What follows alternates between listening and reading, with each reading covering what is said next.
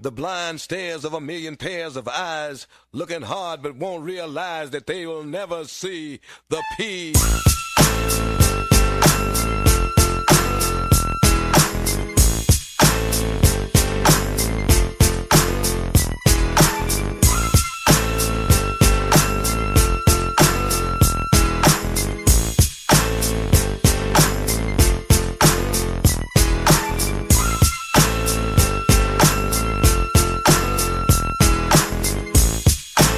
Oh, man!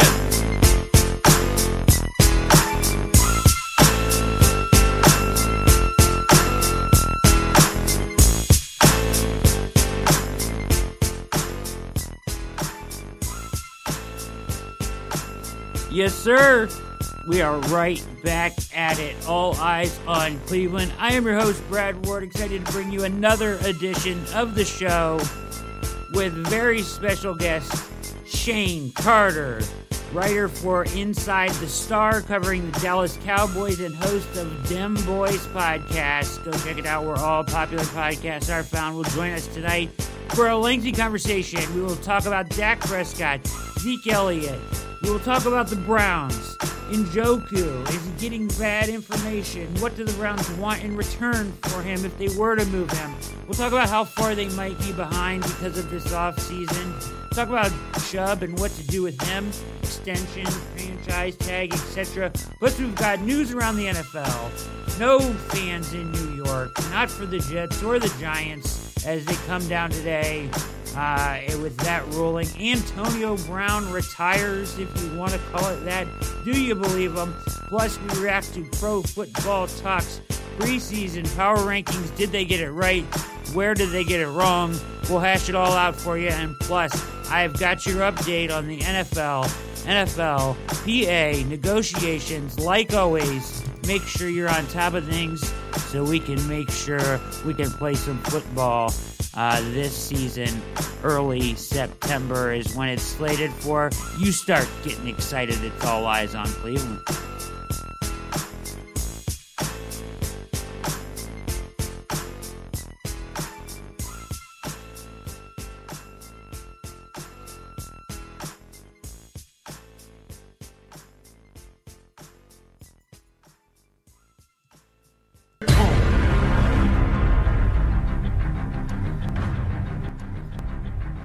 There it is. We are back in full effect. All eyes on Cleveland. I'm Brad Ward. We will be joined shortly by Shane Carter for an interview.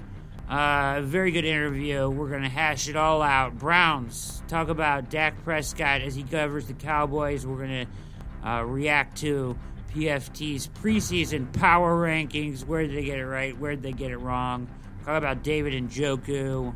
What's going on with his trade rumors, updates on that. Plus, I'll come back after the interview, update you on everything with the NFL, NFLPA, as the owners are meeting as we speak here on Monday night to hopefully get some of this resolved, if not all of the health and safety stuff, so players can report to camp without any grievances filed by the players union, and we can anticipate football here in the near future, hopefully in first week or 10 days. What is it, September 10th, I think, something like that. First 10 days or so of September. Glad you're with us. Mike, you can kill that. Thank you. Glad you're with us here tonight on All Eyes on Cleveland, another edition. You can catch all of our episodes where all popular podcasts are found. iTunes, Spreaker, SoundCloud, Spotify, Stitcher, Player FM, iHeartRadio, the TuneIn app, radio.com, and Google Play. Will be published tomorrow morning at USA Today Sports Media Group's TheBrownsWire.com. Plus, you can go to the webpage, alliesOnCleveland.com. The T-shirts are flying off the shelves like hotcakes since Eric Metcalf posted his shirt, All Eyes on Cleveland, of him smoking the cigar on Twitter, and everybody saw the all beautiful All Eyes on Cle tees, and you can go to @All Eyes on Cle on Twitter, and it is the pinned tweet. So the very top tweet on the timeline, when you go to that handle where you can get your All Eyes on Cleveland t-shirt. They are popular right now. You better get them. Get out and get them. Got this interview here with Shane Carter. I know you're going to enjoy it. We're going to get right to it. I'll come back afterwards and update you. Hopefully they're out of the meeting with the owners, but we've got some updates already on everything with the NFL, NFLPA, anticipating a hopeful agreement soon so that players can report to camp on the 28th, and we can anticipate Browns football in 2020. Here is the one and only Shane Carter and myself hashing it all out for you tonight on All Eyes on Cleveland. Enjoy. And I'm excited to bring on the show today, friend of mine, and his second appearance on the show, Shane Carter. You can follow him on Twitter at Shane Carter TX. He writes on the Dallas Cowboys for Inside the Star and is the host of Dem Boys Podcast. You can catch that podcast by following that link on Twitter or that handle on Twitter, which is at Dem Boys Podcast. Shane, how we doing, brother? It's going good, man. How you doing up there? We're doing good. Hoping for camp to kick off here. The owners are in the meetings right now and hoping for some good news today. You know what I mean? Yeah, I mean, I know the rookies are supposed to report, and the players have been tweeting out that they want to play, but they're trying to be safe. So, I mean, I think everyone's just trying to wait to the last possible second for something to happen. I think they're kind of just like going with emotions and waiting to see what happens. Yeah, so I had Tony Pauline from Pro Football Network on the show, and he broke some news. This was like 3 weeks ago on that morning on his own show, and he came on my show that night and talked about it and stuff. So I've been following it pretty closely ever since, the issues and everything. And I basically do like an update every show. So I'll probably do that at the end of today's show. But it's pretty, they got some stuff to get through, the opt-outs. I'm kind of leaning towards the player side at this point. I want them to agree, but I don't know. I feel like the union should have made some decisions on this stuff already. No, I totally agree. And I mean, obviously we want football back, and you see other professional leagues finding ways to compete, whether it's no fans or some kind of separation or wearing masks or whatever. It's harder for football because not only does a lot of the revenue come from live viewings and people being at the event, but this is a contact sport, probably the most contact sport, because, I mean, even the kickers are contacted in some way. Even the kickers are. And so it's kind of hard for them to, say, okay, we'll play. We're going to limit contact, but how? How do they do that? That'll be interesting to see. My whole thing on it is testing, right? So if you can, and science didn't do us any favors on this one. Like by this point, a couple months ago, I think everybody thought that we would be further along with the rapid response testing, tests that you can give somebody and get back in a couple hours. Mm-hmm. They'll tell you if you're negative or positive. And by doing that, then you could have tested everybody game day or every day before practice, and know that you're kind of creating a bubble on the field. Nobody goes on that field unless they're negative, right? And that would make people feel a lot safer. But they're still at, players want daily testing. The NFL wants every other day. That's one of the issues they need to come out with. Once again, I mean, the medical guys on this have advised every day. I think they should test every day. I know it's expensive, but if you don't want to lose, if you want any chance of not losing all the money that you would lose on a season or any chance of getting the season done, I feel like it should be done every day, and you should try to create that bubble on the field. You should feel 90% sure that all the players on the field are negative. You know what I mean? Yeah, when it comes to medical advice, I tend to lean to people who actually work in the medical field. And if the medical people are saying, let's test every day, and the coach is saying, do it every other day, I'm probably going to do with the guy who's actually license Exactly. and practice medicine to say we should test every day. But that's Exactly. that's what I think. Yeah, I agree. I just kind of feel like whatever the dudes that are advising you on this, I mean, you're football people, right? But whatever the medical guys are saying is probably the way you should go. So. Right. I agree. All right. Well, let's do this. Let's get into some of this stuff here. I want to talk about the curious case of Dak Prescott. What a mess, brother. What a mess.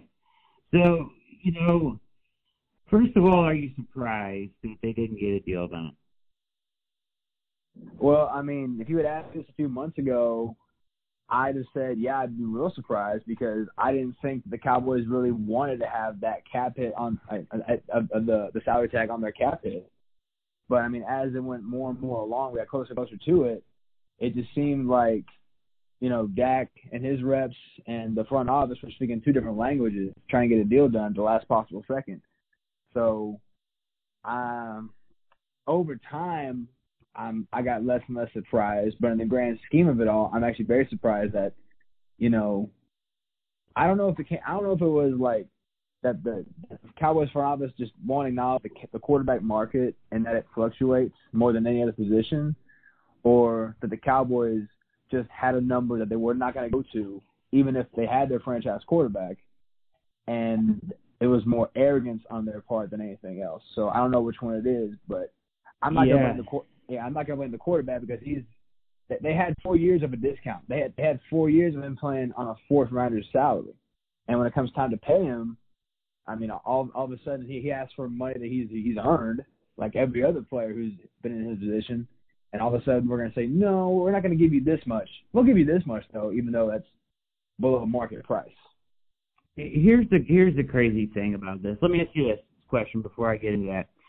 What do you think? Dak is you think he's top 10 quarterback in the league right now, right? Yeah. I mean, where would you have him at? You think? Okay, so ballpark. So I don't know where I'd rank him in the top 10, but I only feel comfortable saying that I think 4 quarterbacks for sure right now are better than him from this point going forward. Okay. Pat Mahomes, Russell Wilson, Deshaun Watson, and Lamar Jackson are the only quarterbacks in the NFL present day that I think right now are better than Dak.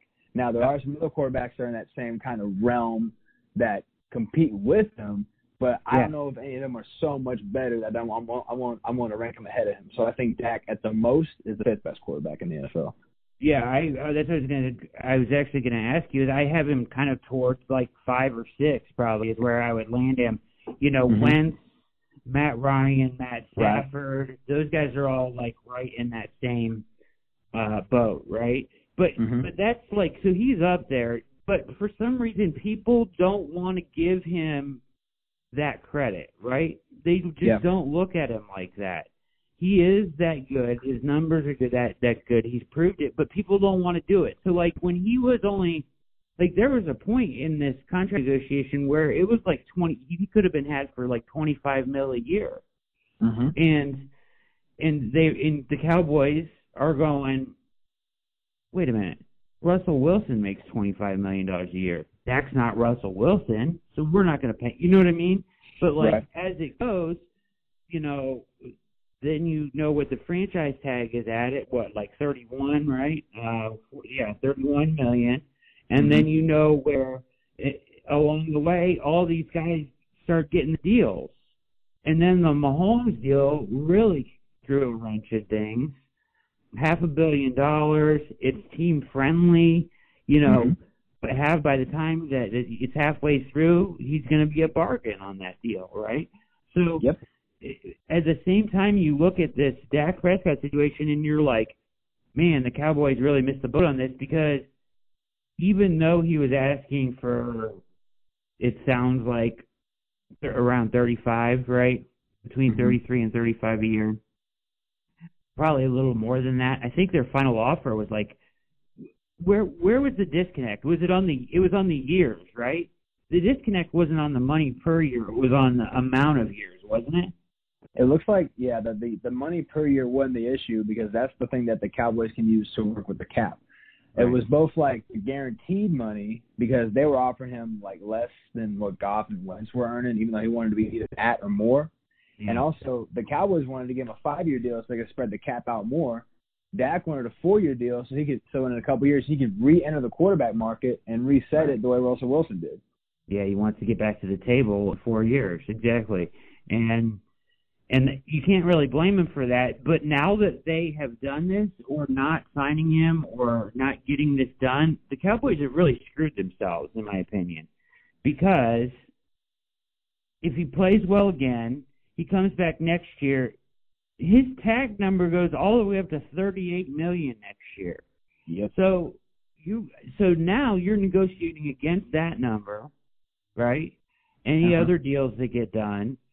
If you do a 4-year deal at this point, right, or whatever, you're looking at upwards of $40 million a year. Like they missed their chance, like to actually sign him at a reasonable rate. At this time, the price is just going to keep continuing to go up.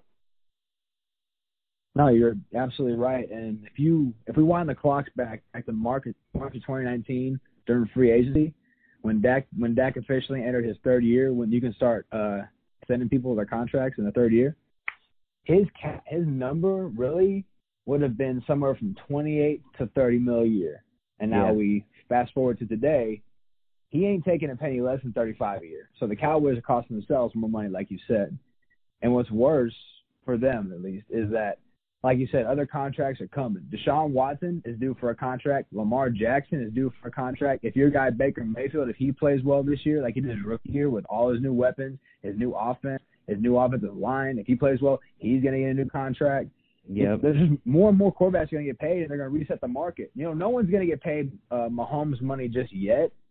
But what it's done is it's raised the floor to Russell Wilson. Russell Wilson is no longer the ceiling; he's the floor. All these new quarterbacks are going to get about $35 million a year, and that's the starting price.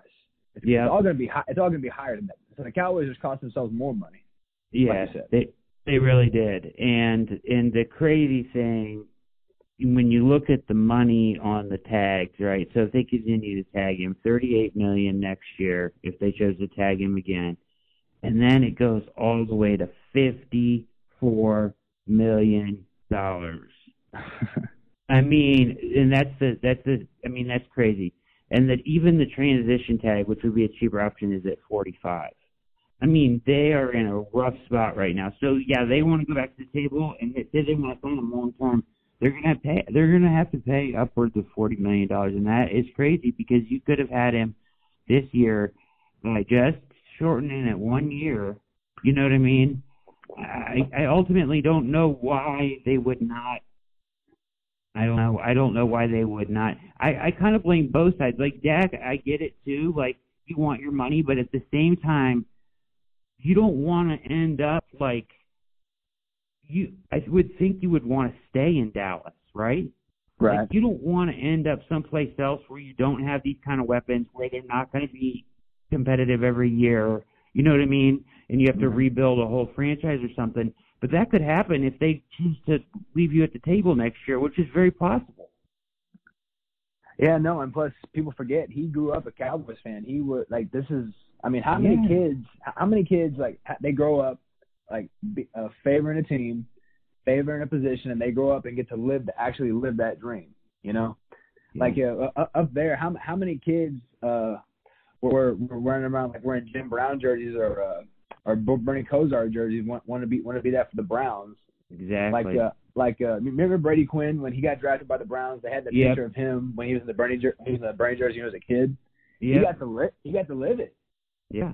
Nah, no doubt. And this is like the rare opportunity. So I think you're right. I think he'd want to stay in Dallas, and I think he wants to ultimately stay in Dallas. I think he also knows that whatever number he agrees to is going to affect the next person. So I think he's not doing himself.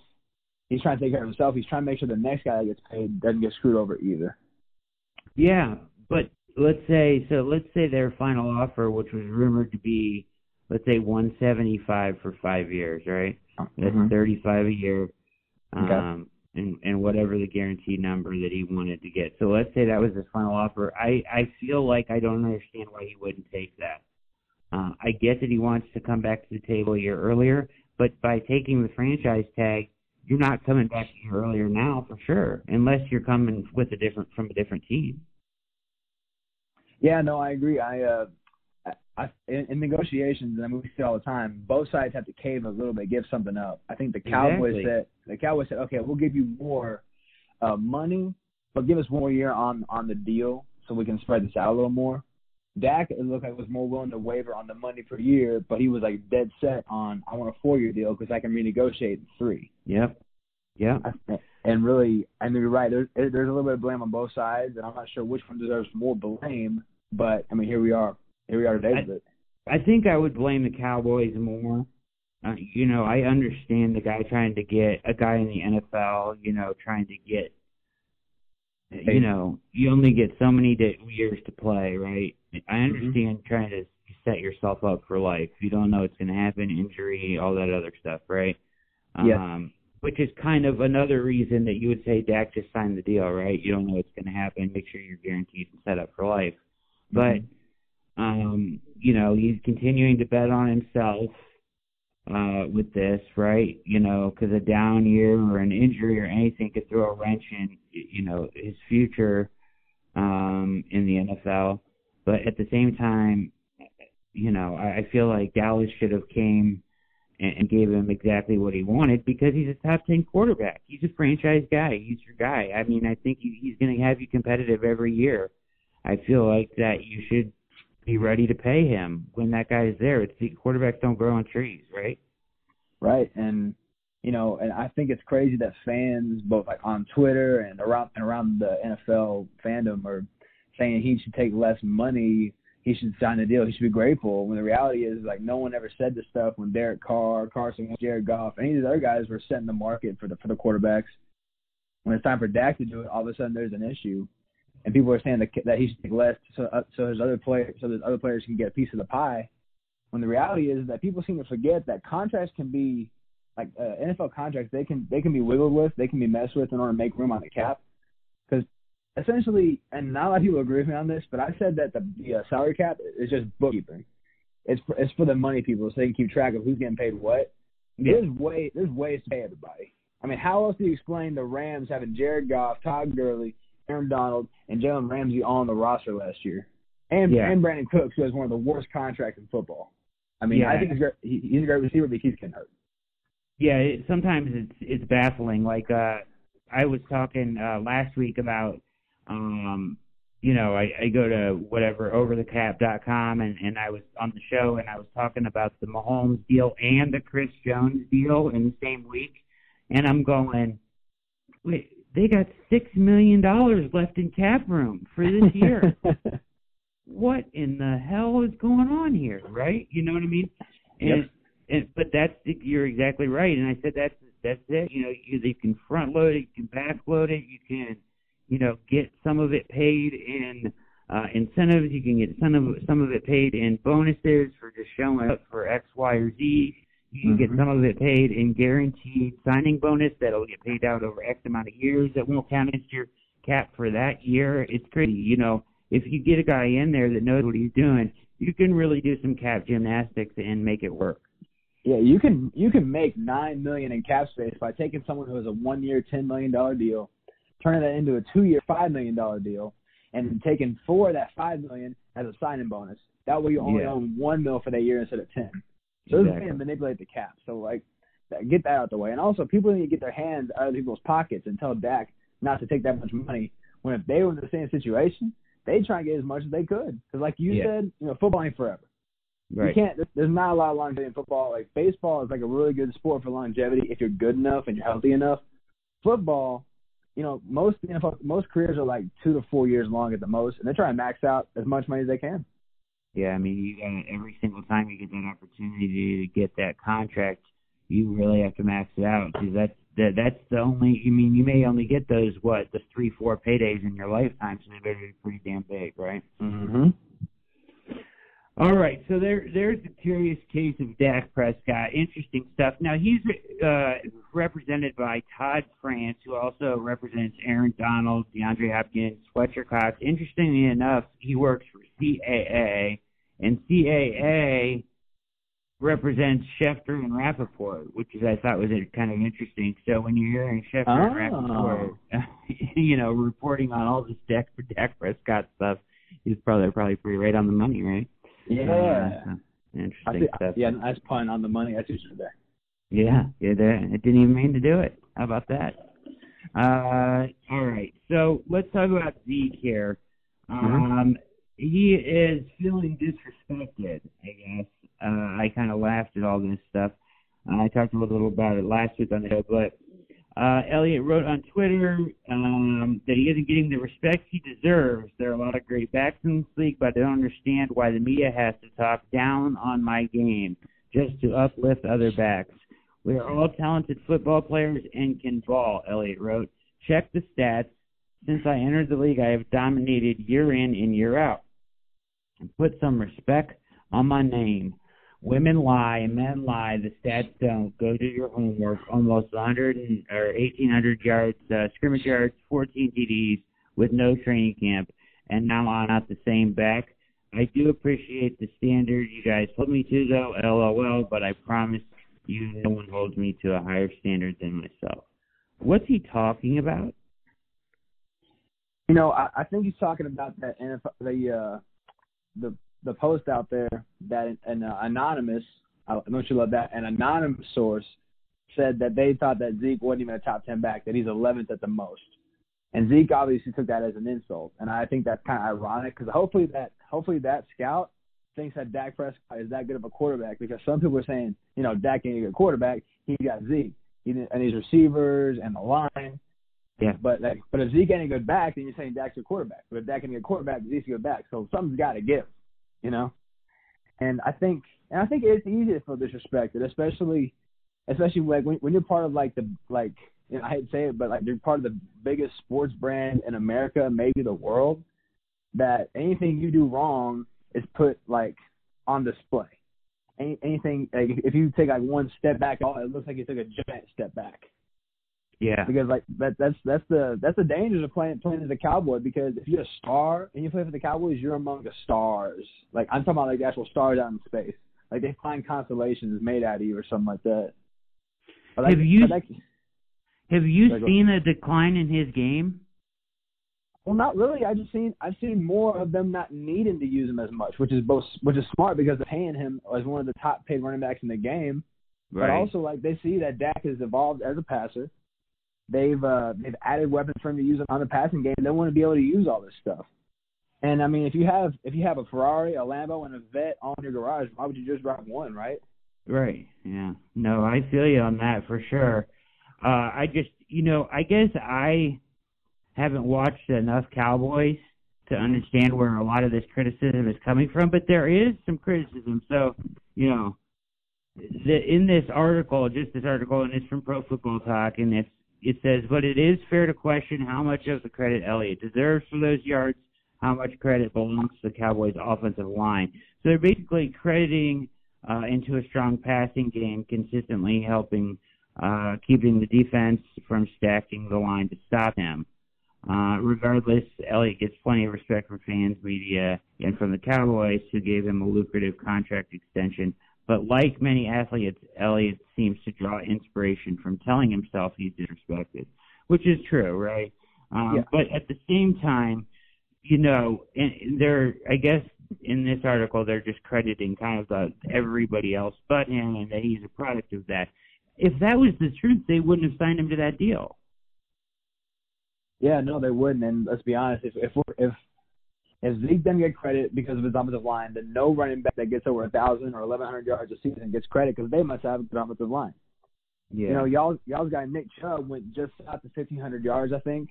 Yeah. And outside of one of the tackle spots, y'all had a great interior offensive line. Y'all were great at running the football.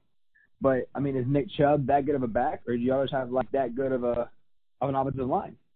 Is Derrick Henry that good of a back, or is they just have a really good offensive line? Same thing with Lamar and their running game, or Dalvin Cook or Joe Mixon or Josh Jacobs or Marlon Mack or any of these other running backs out there that break 1,000 yards and get a lot of touchdowns. And so, I mean, where's the line drawn? You know, at what point I see where you're coming from. I guess they're kind of saying that the Cowboys' offensive line is pretty stacked, right? Right. Yeah. And I guess that's kind of the point. Like, you can find everybody, not all these 1,000-yard rushers. Like for the Browns, like last year, like, you know, left tackle was bad, right guard was real bad, but he still found a way to rush like that. I guess I don't know. You're right. Where do you draw the line? I mean, it's a gray area, and really, you can only credit a guy for what he does. But it's unfair criticism, and I agree that some of it though is him liking the doubt, I guess, you know, and a lot of players are like that. Yeah, and I mean, it makes sense. You know, if you are one of the elite backs, and he is one of the elite backs, and you feel any kind of criticism towards you is unwarranted, you know, you're going to react some type of way. Some guys don't say nothing and they go out and ball. Some guys talk mess and go out and ball. Some guys talk mess and don't show up at all. So I'm really so Zeke already talked mess. Now he's got to back it up. Because you don't want to be the guy that talks mess and does nothing like Le'Veon Bell. You don't want to be that guy. Yeah, definitely. Another guy that says he's back this year, so we'll see about that too. But just wanted to hit on the Zeke stuff and kind of really just ask you if you had seen any decline in his game, but really just you're saying just kind of a decline in his usage maybe a little bit, right? Yeah, they haven't had to depend on him since Amari got there. Michael Gallup took the next step. Blake Jarwin's a new tight end, and he's been that athletic tight end that they've been missing for a long time, so they haven't really needed to rely on him as much. So anytime he has the ball, he's still going to get 5-6 yards a carry. He's still going to get over 1,000 yards a year. He's still going to get his numbers. He just won't be looked on as much. Do you think, I guess this is the ultimate question. If you're a Cowboys fan, do you look at his contract and kind of regret it at this point or not? No, I think he earned it, and I'm all about paying players that earn their contracts. If there's a regret later on, then that's management's problem because they're the ones who paid him. Yeah. I get that. I'm just saying, with running backs, this is a really tricky situation. Yeah. Right? Do you ever extend a running back? Some people are just I'm never extending running back, no matter what, right? Yeah. And some people are just like, I would rather franchise tag him, pay him more now, and not have to make that long-term commitment. You know, you saw what, Henry got his extension, but it wasn't anywhere near the money that some of the other deals we've seen, which I think the Titans kind of played that narrative with him, to negotiate that out, the lower payday, but yeah, we're going to give you some longevity here, and here's why, X, Y, Z, because a lot of teams have gotten burnt on running back deals, second deals. Yeah. No, you're right. It's the running backs probably get hit more than anybody else, despite the offensive lineman, because you're asking them to not only carry the rock, take the beating from defensive linemen, pass block, catch the pass out the backfield, and they get hit by linebackers. Running backs take probably more punches than anybody else, so it's understandable that you don't want to pay them. But what's worse is when you have that elite back, you've been looking for that elite back, and you just let him go, over contract issues. The reality is his guaranteed money is over, and I think either a year or 2 years from now. So if they think he's on the decline and they don't want him anymore, and in a year or two they can swallow the cap hit and they can let him go if they really want to. Yeah. I mean that's where it comes into being real smart how that deal gets structured. But certainly, it's always a decision, no matter how good the back is. It's like, is he special enough? Christian McCaffrey, no doubt, right? That was a no-brainer. Yep. He's a different kind of guy. He does it all. That's a no-doubt extension. But, for Nick Chubb next year, is that a no-doubter? I don't know. I mean, is he special enough to say that you sign him to an extension? I think because he's such a good guy off the field, I'd be kind of wanting to do that, and he's such a hard worker that I would want to extend him. But at the same time, maybe you play the franchise tag game a couple years with him, because who knows about the wear and tear. You know, it's also funny is that I think if Nick Chubb had started at his rookie season like the entire time, not just I think he started like 10 games, like 58 at the end of the season. Yeah. He probably eclipses like 1,300 yards again. So that's like just south of 3,000 yards for 2 seasons. And so essentially he carried the offense whenever Baker was having his issues. Baker Mayfield is one of those like kind of like enigma quarterbacks that y'all got up there. One game he'll look like the guy, and next game he'll look like, what are you doing, like another Browns quarterback? Yeah. And I think just as for your guy, I think if this next year, if Baker Mayfield goes out there and plays more like his rookie self, and Nick Chubb ain't looked at on the defense as much, your guy could be the rushing champ. And if he's the rushing champ, there's no reason why they wouldn't pay him. Yeah. I mean, he had it last year. He was up by 140-some yards going into the last week. And or after the Browns game, going into the final game, and Henry ran for like 200-some, right? Yeah, that was ridiculous. Yeah. So he had that, and the Browns only gave him the ball like 10 times in the final week of the season. He only for like 47 yards. So he goes in with like a $150 lead. You think he's got it, right? And there goes Henry, and he rushes like crazy, and he ends up losing that. The year before, he goes over 1,000 yards when he's a rookie, and then takes a loss of like 5 yards on a play, goes back under 1,000 yards, and then they never get him over again. So two crazy scenarios with him, stats-wise. Good. It's a good thing he's not a guy that cares about that kind of stuff. So, but that's for sure. Let's do this. Expectations for the Cowboys. What are your expectations as far as wins? Like, are they a 10-win team for you, Shane? They are. Okay, so the bottom I think is 8 wins. The most I'm looking at is 12. So they're 8 to 12 wins based on their schedule. Mm-hmm. I think honestly, I think they'll probably sweep the Giants and the Washington, whatever they are, again, just because both those teams like improved a little bit, but they also had like they're still a ways away. I think they'll probably split with the Eagles again because the Cowboys and the Eagles would love to split the series with each other. Yeah. I don't know why. I think they'll probably have one surprise win and one surprise loss. I think next year their surprise win would probably be either Baltimore or San Francisco, just because like they play San Francisco pretty well historically, and Baltimore and the Cowboys actually match up pretty well with each other. Yeah. So I could see that being a surprise win possibly. In terms of like a surprise loss, the Browns are going to be good. I think y'all have a shot at being maybe like a 9-10 win team as well, especially given y'all schedule. And I think that another team that could be a surprise loss will be the Cardinals because, Kyler Murray, one, is an early MVP favorite of mine. And I think they have the best receiving trio in the game, like starting receiving trio in the game with Hopkins, Christian Kirk, and Larry Fitzgerald, who just doesn't age and doesn't drop passes. Yeah. I think so. I see 8 to 12 wins for the Cowboys this year. Okay. Yeah, I mean, I like that team. I mean, they're pretty much loaded. I think they get 10 wins this year, and kind of. I don't see the competition really being there in the division. Maybe the Eagles, like you said, but I just think it's the Cowboys' year. I think they have a good shot to make a run at things this year.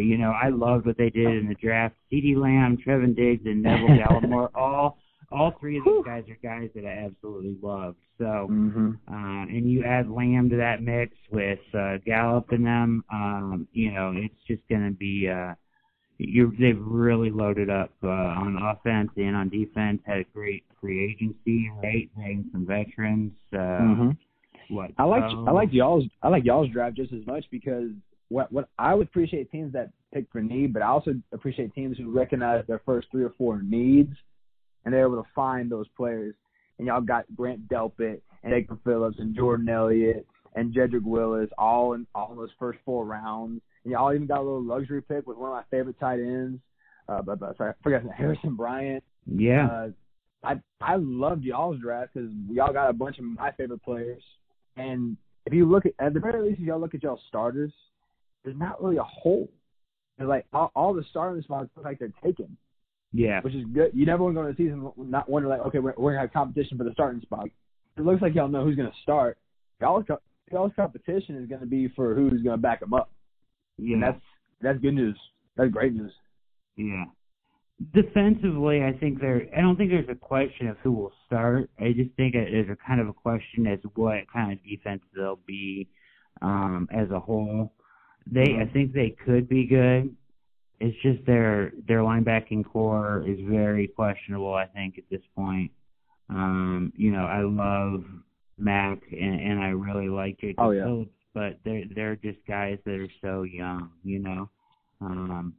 Well, I think behind that, there's not a lot of depth. Go ahead. I was going to say, putting Sione, his name's Sione, Taki. Yeah, Taki, yep. Yeah. I think, moving him to the mic is good for a couple reasons. One, it means he don't have to play out in space like the Will or the Sam does. He can focus mostly on what the quarterback and the running backs do. And he allows, like, those athletic guys like Jacob Phillips and Mac Wilson to do more of the dirty work. He can focus more on calling out the plays and stuffing the run, which is good because you want athletic guys like Mac Wilson and Jacob Phillips being the guys covering the runners coming on the outside, the tight ends, slots, all those guys. So I think that was a good move for them to do that. And you're right. I think the linebacker position might be a bit of a question mark, but I don't think there's any question that y'all have, at the very least, not the top young linebacker, Mac Wilson, but one of them. At the very least, the one who's not being looked at the most. Yeah, his certainly the athleticism is there, and he's got everything. I really like him a lot. Basically, it's just about the mental thing. He had Schobert there, basically kind of putting him in the right place for every play last year. It's like, how can he come along, mentally? How quickly does he pick up the defense and being a leader on that side of the ball? Because that's basically what he's going to have to do. So that'll be interesting for sure. Let's transition. Let's get, as we're talking about the Browns, and you are listening to All Eyes on Cleveland with special guest, friend of the show, Shane Carter. He writes on the Dallas Cowboys, hence all the Cowboys talk, for Inside the Star. And he's the host of Dem Boys podcast. Go check it out. Where all popular podcasts are found, right?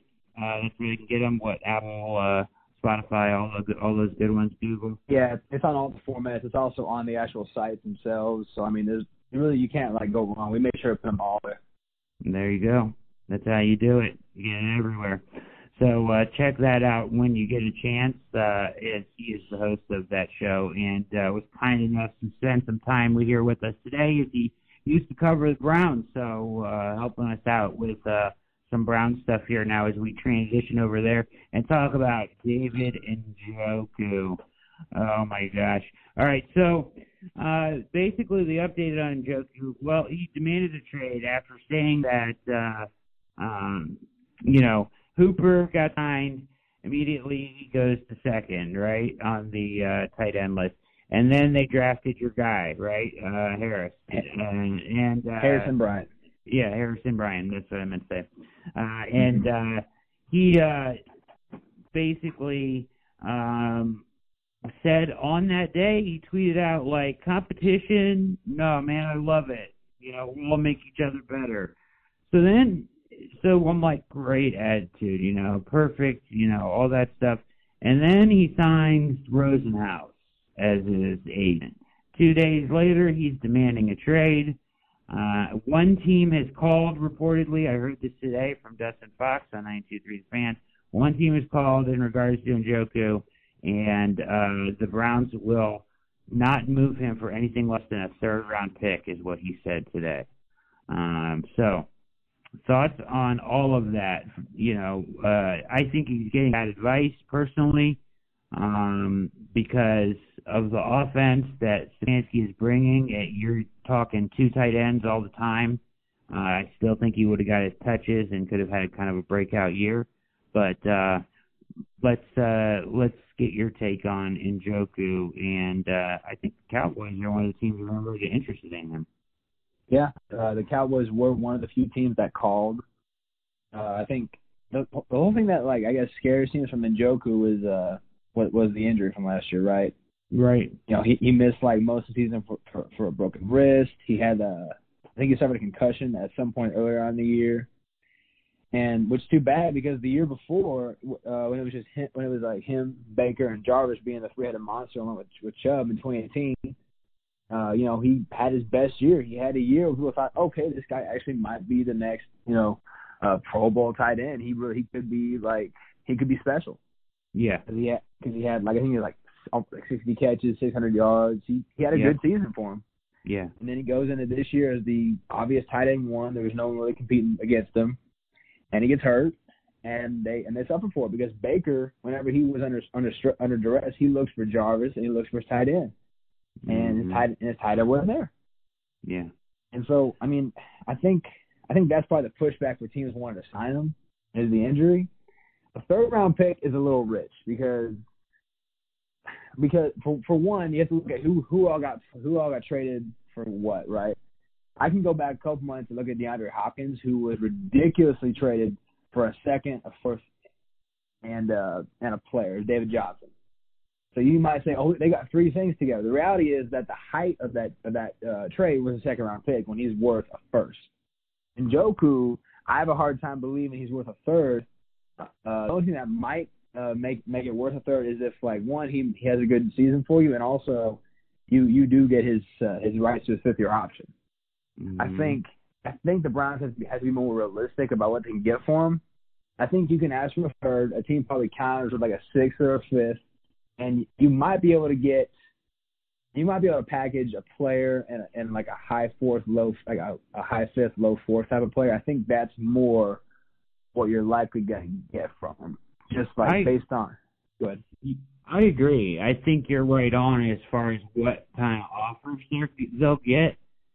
Now, as a Browns fan, do I want them to make that move? No. Mm-hmm. To me, that's not worth it. And I don't think Barry thinks it's worth it either. I think that Barry is willing to just stand pat and keep him and see if he, you know what I mean? I think he's willing to keep him. I mean, is that a dangerous game to play with a guy that's requested a trade? I guess, but, I mean, really, I think he's getting bad advice because the Browns did pick up that option year on him. There wasn't many players around the league that got that option picked up on him. They showed some confidence in him there.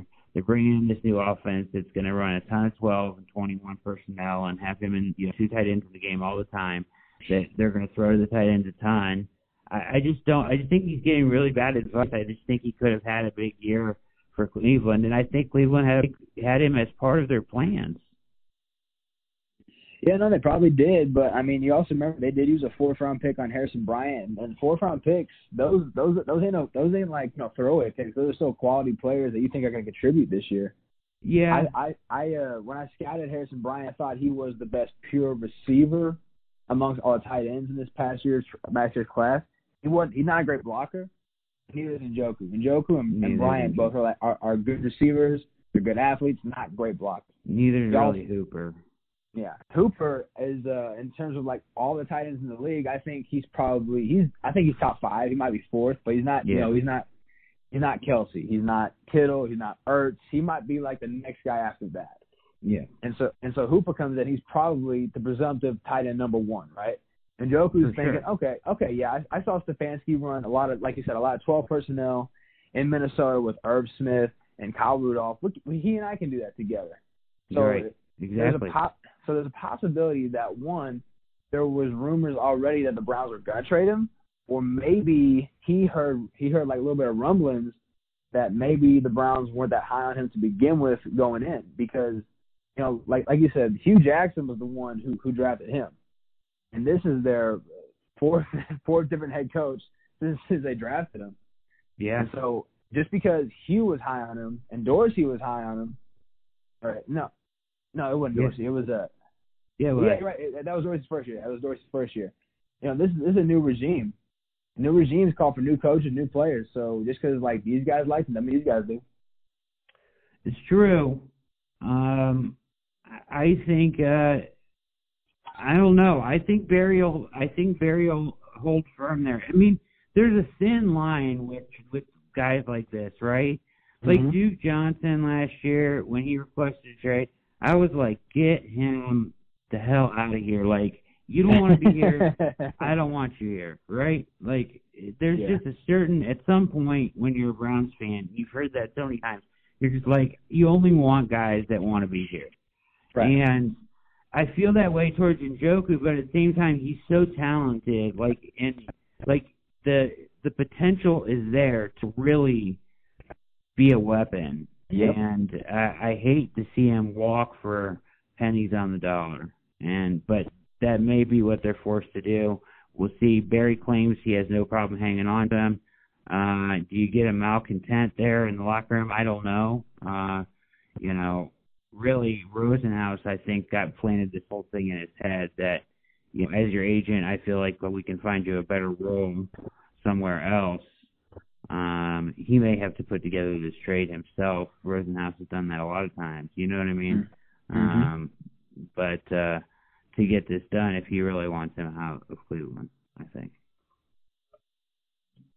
Yeah, no, and it's no mistake that he represents Njoku. They're both the U guys. They're both from Miami. Yep. Yeah. And Drew Rosenhaus has a lot of ties to the Cowboys because Jimmy Johnson was the coach at the U. Yep. Michael Irvin got represented by Drew Rosenhaus too, both from the U, and so Rosenhaus has a lot of ties to the Cowboys. So I think that's one reason why we heard that is because of the agent and the ties to Dallas. Yeah. Jerry Jones has done a lot of work with Rosenhaus over the years. Yeah. And it's possible that, Njoku, maybe he wants to go to the Cowboys. I haven't heard anything in terms of like where he wants to go.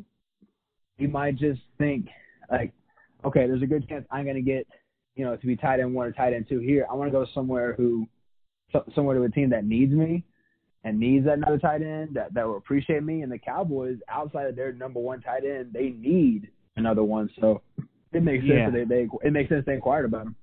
It does make sense there, and he would be a good fit probably there with those weapons. So it's interesting, something to keep an eye on for sure. You're listening to All Eyes on Cleveland as we proceed here to give you what you need. We got Shane Carter, friend of show, writer for the Dallas Cowboys, Inside the Star, and host of Dem Boys podcast on here with us visiting. We're talking Browns now. How far behind are the Browns going to be, Shane, because of this off-season stuff? It's always tough whenever you have new management and new coaches come in because everyone's got to get acclimated. Everyone's got to learn the system. Everyone's got to, do their part to get caught up. But everything's been delayed. Everything's been slowed down. And so that's going to hurt me even more. To be fair, that's affected every team. A lot of these teams that already had their same coaches, same regimes, same teammates from before, so they were already familiar with everything. Yeah. And I have no doubt that the coaches have reached out to the players, gave them copies of the playbook. They've told them ways they can work out to stay in shape and whatnot. But it's not the same as actually getting into the building, actually getting in there with your teammates, practicing and all that. It's going to be tough for them, especially on the year where, it's ironic your podcast called All Eyes on Cleveland. All eyes are going to be on Cleveland this year. Because, they have their guy, they have their presumed franchise quarterback in Baker Mayfield, who had a fantastic rookie year. He had a decline in his sophomore year where, I think it's unfair to judge him too much on that because I thought some games he looked good. Some games he did look bad, but some games he did look good. Yeah. They're coming into a year where they have all these new pieces on offense, all these new pieces on defense, an offensive-friendly head coach. Yeah. I think, the disadvantage of not being able to be there plus a new regime is going to hurt a little bit. But it puts them on equal playing field with, other teams in their division like the Ravens and the Steelers because they also, even though it's the same coaches, they've missed the same amount of time as they have. Yeah, I think the deficit, at least for the first few games, is going to be real. We're talking complete offensive overhaul. There's, no OTAs for installs. Now they, supposedly they put together a really good, virtual setup, and they felt good about what they did there. And Andrew Berry is turning out to be the real deal for sure. I don't know if you saw that poll from executives around the league about, guys that they respect in the league, and he was like among the top already, or like among the top 3 or 4 already, which is pretty incredible. But I think he's the real deal, and I think that they're in good hands there, and I feel like Stefanski and him put together a good plan for the virtual off season. All the players talked about that a lot. So, as much as you could be behind, hopefully they close that gap a little bit with what they've been able to do. But there's no substitute for time spent together, time spent on the field, actually installing the offense, learning the language, and that's just something that other teams don't have to deal with, that the Browns are going to have to deal with, and that's going to be a real deficit, for them as they start the season. Now, can they, get it together after a few games? Can they still beat people early? I think so. Who knows, right? But it's going to be something that they have to be aware of, certainly, I would think. No, I totally agree. Every team's going to be in the same boat. And you're right. I mean, there's a lot of respect for Andrew Berry around the league. He's coming in as the Sean McVay of GMs, this young upstart who's looking to turn things around. He's lucky enough that he was able to inherit a lot of really good players, because the one thing the Browns really do have, but they hadn't had a long time, is they have a lot of talent. I don't know what it was, but the Browns for a long time were kind of allergic to finding talent, or if they did, they would develop it for somebody else. Yeah. And in this regime, they have the most talent in a long time. I mean, I can't remember the last time I saw a Cleveland team this stacked on offense and defense. Maybe 20 years, maybe something like that. Maybe since before they left for Baltimore. After that. Yeah, I mean, I would agree. I mean, you think about what Andrew Berry did, and while we're talking about him, one of the things that I think that we see a lot is when a new regime comes in, they just want all their own people, right? And the coach wants all his own players, and he'll turn over a whole roster in a matter of 2 years, no matter how good it was, just because of ego, Mm-hmm. And he inherited a good roster, and he just added to it instead of turning it over. And I think that is to be commended. I think a lot of times people do the opposite just out of sheer ego. So I thought that was I was afraid he was going to come in and turn over a lot, but probably helps that he spent some time here. Probably helps that he was here for a period of time with Dorsey, who made a lot of these changes. So it all looks good again without all the hype from last year. So hopefully they can pull it all together. So far Stefanski's been impressive, but the proof doesn't. It's got to take place on the field. We did this last year too. So and it didn't turn out too well. You know what I mean? No, I totally agree, and the reality is that last year was kind of a letdown, because last year, with the arrival of Odell Beckham and the new regime, and at the sophomore year for Baker Mayfield, there was a lot of hype around it. The good thing is the hype's probably died down a little bit, I guess, because people thought it was a bit of a tease. But I think this team looks better than last team did, at least at the start of the season. So I agree. He got that going for him. I don't think we had any idea how bad. Freddie was such a good guy, and everybody liked him, and because of what happened the year before, we had no idea that how over his head he was. It's just the stuff you hear now. It's just crazy. Him just abandoning game plans after the first quarter, and it was something that I don't think anybody could have seen coming, that he was just that inept for that position, not ready to do that. You know what I mean? So yeah, it was too bad. A disappointment. I mean, I do. Unfortunately, I lay a lot of their failure at his feet.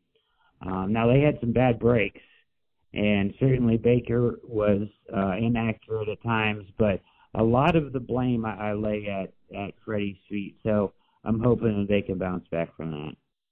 Yeah, I do too. Let's move on, Shane. Let's do some NFL news here. So a lot actually happening just while we were talking here. So we've got news out of that big meeting, right? Mm-hmm. The NFL and NFL Players Association have agreed to daily COVID-19 testing. So that's a win for the Players Association there. So the league gave some ground on that one, and that was what was recommended. So good move there. So that's one big step in the right direction. Now they got to deal with opt-outs. They got to deal with, all the health stuff, the rest of that, making sure all the IDERs, emergency response plans, are in and everything like that. But I feel like they can get there. I think. What do you think about the preseason games? So, like, the players want this 48-day acclimation period, and I think they should get it, and I wouldn't mind going no preseason games this year to give it to them, because of, if you look back to 2011 in the year of the strike, right, there was a 25% spike in injuries when there was no OTAs, no off-season. So that's real. That's a real fear. And I think that giving them that 21 days of strength and conditioning, and then, another 2 weeks without pads, and then finally getting into pads, I think you need to give them that time. Yeah, no, I mean, this is definitely a victory, because this is a serious issue that affects everybody. This isn't like a small thing or a sectional thing or a state thing. This is a national, worldwide thing, really. Yeah, absolutely. And the players are saying, hey, we want to play. Yesterday, you saw the hashtag, we want to play. Every player was saying, we just want to make sure that we're safe, we're healthy, because we have loved ones. You're asking us to, like, not only put our bodies on the line, but our health on the line now. Because now contact was one thing before where it hurt. Now contact with the wrong person can make you really sick. And in severe cases, even kill you. And so, like, the fact that now they want to do daily testing is great, because, first of all, I don't even know why this was an issue to begin with. It ain't like the NFL couldn't afford it. Agreed. Yeah, totally agree. It shouldn't have been an issue at all. Yeah, I totally agree with you. I don't know why. I don't know why there was pushback from it. It sounds like something that's, one, obtainable because of the money the NFL has, and two, reasonable. Yeah. It just seems like a reasonable request. Yeah, it's a reasonable request, no doubt. And I think it was just about the money for the NFL. They know they're going to take losses this year, and they're probably trying to minimize those. But when it comes down to it, and it's about, I mean, the players are doing this right. So they have requested that, in these negotiations, Shane, that they only negotiate the health and safety stuff first, and then the financial after that. And that's smart, because they know that the NFL was going to use their, the financial aspect to make them make concessions elsewhere. So, I don't want to lose this money. I want to do this. So, hey, I'll make a concession on daily testing or this health protocol. And that's not right. So when you mix the two and you're making a concession on safety for money, that they were right to do that, I think. You know what I mean? So to keep those separate, because there's no reason that they should be making any concessions on health stuff. No, I totally agree, especially with something this severe.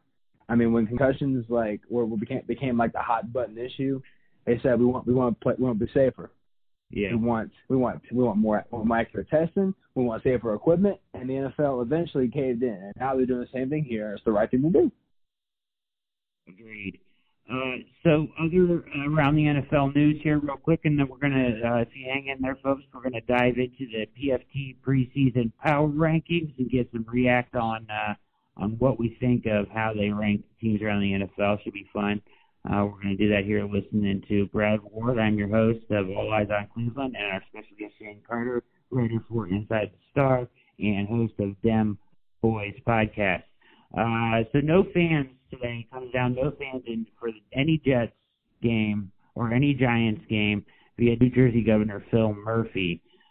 So that's kind of brutal for, both organizations, especially, I don't know if you pay attention to stuff like this with the gambling and everything, but they actually have a FanDuel Sportsbook in the Meadowlands now.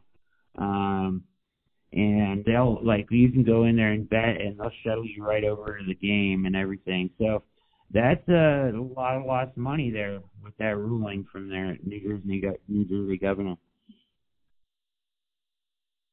Yeah, and but it's going to be brutal. Money is the name of the game, ain't it? Yeah, anytime there's some kind of ruling comes out, anytime some kind of pushback, or anytime the NFL owners or Roger Goodell, whoever, doesn't come out with an immediate ruling about anything, it's because they're considering that one thing and it factors into all of it, and that's money. So we can't act surprised about that. Yeah, they're going to just a lot of losses they're going to take over there. I wonder if they'll even open up that sports book. We'll see how. I don't know what the protocol is, because basically whether fans can go into the stadium is a state-by-state basis, right? So it'll be interesting to see. Well, I live in Texas, one of the hotbed states, and so I don't know if they're going to rule on something, but I would like them to, because as much as I love my state like it's my child. But sometimes you got to pop your child in the back of the head when they're doing stupid stuff. I agree. A lot of stupid stuff going on right now in this world, my man. And then speaking of stupid stuff, Antonio Brown retires. Do you believe him? Do you believe him that he's retiring?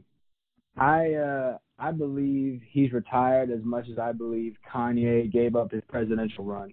I don't really know, man. I mean, he is it really retiring when no one wants to hire you, or is that like a forced retirement? Right, exactly. That's exactly what I thought. How long does this last? I wrote down probably. How long can he stand to be insignificant is the question, I guess.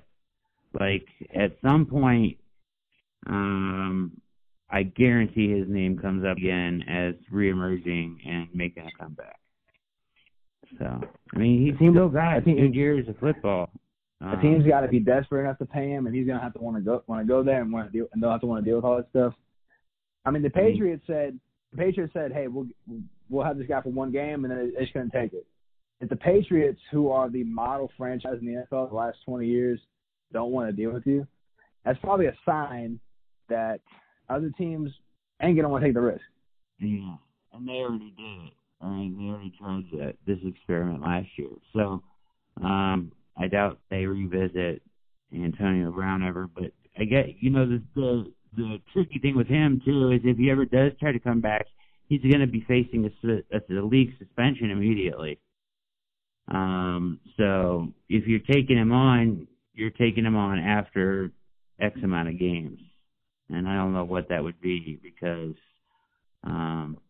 it's a lot. There's a lot of conduct there detrimental, So kind of like we all went through with Josh Gordon. Every time he would come back, he had service suspension, and that went on for 4 or 5 years. Yeah. And for all I know, he's still technically a part of the organization, but we just don't know. Yeah. I don't know what's going to happen with him. I think he's getting reinstated. They changed the weed rules in the NFL. Now, a lot of people mention that, but his addiction problems go a lot deeper than just marijuana, if you follow this. But still, he was productive for Seattle at the end of last year, and then he just went away again at the end of the year. He kind of does that, where he almost preemptively strikes a relapse and checks himself in. He's done it a few years in a row. So it's hard. I'm rooting for the guy, definitely. So I hope he gets another chance. I hope maybe Seattle brings him back. I know that he likes it there, according to a couple people. So we'll see what happens with him. Antonio Brown, we both don't believe it, right? You think we'll hear rumors about him trying to come back this season? Probably. It'll probably be a team like I don't know, like Seattle or Tampa. A team that like needs a receiver because one of the receivers got hurt or because their quarterback ain't getting enough production out of them. Yeah. Maybe Miami if Tua becomes a starter, and because he lives in Miami, and so it'd be a quick drive for him down there. I mean, he's gonna be tied to a lot of these teams, but I'm not saying a lot of these teams really want to deal with him. Agreed. He'll be mentioned. He'll be mentioned, but I don't think he goes anywhere. At least not this year. Yeah. So he supposedly announces his retirement today, but as you said, that's probably more of just a PR move, throwing that word retirement out there. It's kind of like nobody really wanted to deal with it right now.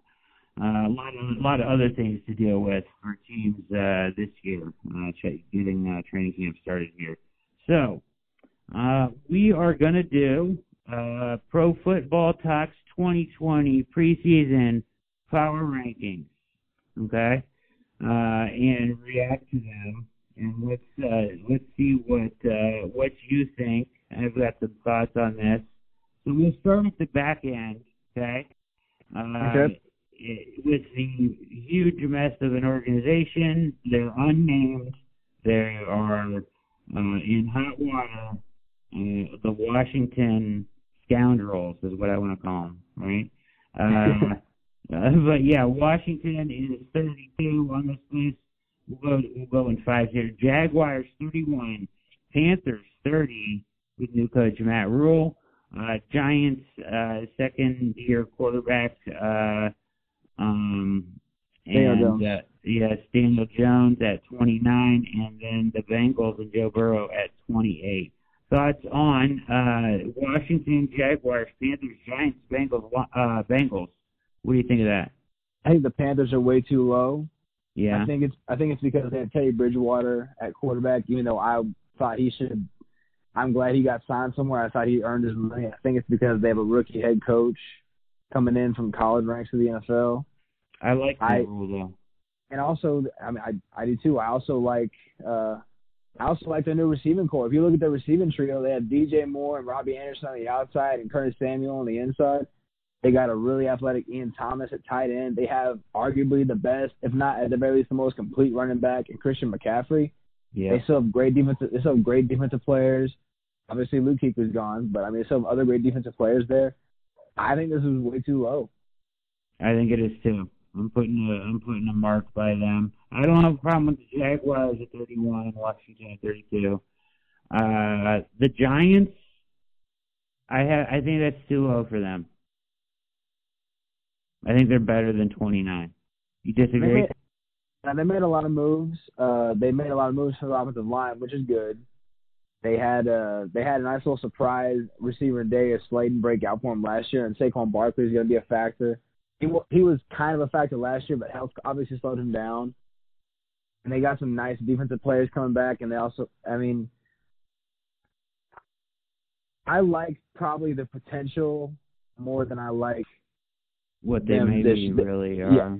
Yeah, I like what they could be more than what they are right now, if that makes sense. So, like, right now, I guess I'm fine with them being a bottom five team.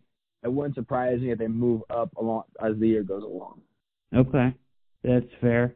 Bengals, I don't have a problem with them at 28. Do you? No, I mean, they're the worst team this year. I love the Joe Burrow pick. They got T. Higgins. They made a lot of good moves in the offseason, both in the draft and in free agency. I mean, they're doing the right things, but like the same thing with the Giants, it's way too early to tell with them, and they're rightfully placed in the bottom five. All right, so let's go to we're going to do 27 through 22 here. They have the Lions at 27, the Dolphins at 26, the Bears at 25. We don't know who's going to start there yet. Quarterback. The Jets at 24, the Rams at 23, and the Raiders at 22. Anything jump out as too low for you? The Dolphins kind of remind me of the Giants, where I like a lot of the potential. I think the Dolphins are actually going to be a really improved team this year. I'm not necessarily they're going to be a playoff team, but they made a lot of changes to their offensive line. They tanked for Tua. even though I thought they'd ruin it, they still ended up getting Tua. Yeah. I love Brian Flores, their head coach. He's a great coach. But the one thing that really stands out to me on this list, it's the Raiders. I think that they probably did the most work in the last 2 years for their team than maybe some of the other bottom teams in the NFL. It wouldn't surprise me if they're going to compete for at the very least, a wild card this year. So I think the Raiders are a little too low. Yeah, I think they are. I think they have the Rams at 23, and I think that's fair to have them there, but I think they potentially could be a lot better than that. That's just where I'm at with the Rams. I still regard them as like probably a playoff caliber team. So I think that's probably a little too low for me at 23. Jets, I don't have a problem. Bears, I think, are kind of a mess right now, even though they still have a good defense. Right. I don't really have a problem. I agree with you. The Raiders have some. There is reason for optimism, absolutely. I just think my only other problem there would be I think I would bump the Rams up maybe just a couple spots. Let's see what we got here and see if we run into anything that we think maybe it's too high. We've got the Chargers at 21. Cardinals at 20, Falcons at 19, Browns at 18, Texans at 17. The Chargers are aptly placed. They have a great roster, but their quarterback situation is up in the air because even though Tyrod Taylor is gonna probably start, when is Justin Herbert rookie gonna come in? Right. And if anyone who follows me on Twitter knows that I wasn't the biggest Justin Herbert fan, but I understand they had to get him. I think they'd have been better off, honestly, either going after Teddy Bridgewater or Cam Newton than going for Justin Herbert, but I wasn't his biggest fan, but obviously they made up their mind. The Cardinals, I think, are one of the more improved teams this year. Like I said earlier on the show, Kyler Murray's an early favorite for me for MVP. I think that's a really good call, by the way. I think that'll be a trendy, kind of a popular pick, but I do think, he's tremendous, and I think with what the weapons around him and that offense, I look for them to do big things. I don't really have a problem with them at 20, though. Go ahead. The Falcons, I think they're like one of those purgatory teams. Are they good or are they bad? You don't really know. They have good pieces, but they don't always live up to their potential. I don't know what to make of them. The Falcons confuse me. Yeah, 1-7 start, 6-2 finish. What the heck, right? It's just you don't really know what they are. I agree. Browns at 18. Yeah. Thoughts on that? Browns, like I said, I think they're going to compete for a wild card spot this year. I really like their team. I think if you put them there at 18, because now no one's trying to make the mistake of last year of overhyping them. Exactly. So I think right now they're trying to be a little more reserved. Like, okay, they're not a bottom 10 team, but they're not a top 10 team. I think if you put them in that 13 to 18 range, more the middle tier, and allow them moving up, moving down, it saves space. So I think 18 is probably fine for right now, but I think they're going to be one of those teams competing for that last spot come December. I agree. The Texans at 17. I think that is too low. I like the Texans. I love the Texans. I hate their coach, Bill O'Brien. I do not know what to make of this man. He's a stooge. He is. If they had changed head coaches, they would have saved themselves at least 3 or 4 spots. I don't know what to. I think they had the best receiver in the game, in DeAndre Hopkins. They had an emergent offensive line. They finally fixed the offensive line. They had their franchise quarterback Deshaun Watson. They had one of the best receiving cores, 1 through 6 in the league. They had elite defensive players on the team. Obviously, they made that mess up in KC where they started off shutting them out and then they got shut out in the rest of the game. But that happens. But it looks like they're trying to do a complete overhaul. They're getting rid of all the good pieces and they're not getting rid of the man who's responsible for it all. I think honestly 17 right now is earned. They're not a bad team. They're still a playoff caliber team, but they don't deserve to be top 10, at least not yet. So yeah, I don't have them top 10, but here's where I'll tell you I have the problem, and I have the benefit of looking at this right now. But so they got the Colts at 16, they got Broncos at 15, Packers 14, Vikings 13, Cowboys 12. Okay. A lot of people, a lot of national pundits love the Broncos, right? Mm-hmm. They're already crowning them as like the next elite team out there to like kind of challenge the Chiefs. I'm not buying it. I'm selling that, and I'm saying the Texans are better than them, and I think the Browns are better than them. How much you selling them for? Because I'm buying the Broncos. I like the Broncos. I was like the biggest Drew Lock fan last year. I think the only quarterback I ranked ahead of him last year among the rookies was Kyler Murray in the draft. And everybody likes Lock now.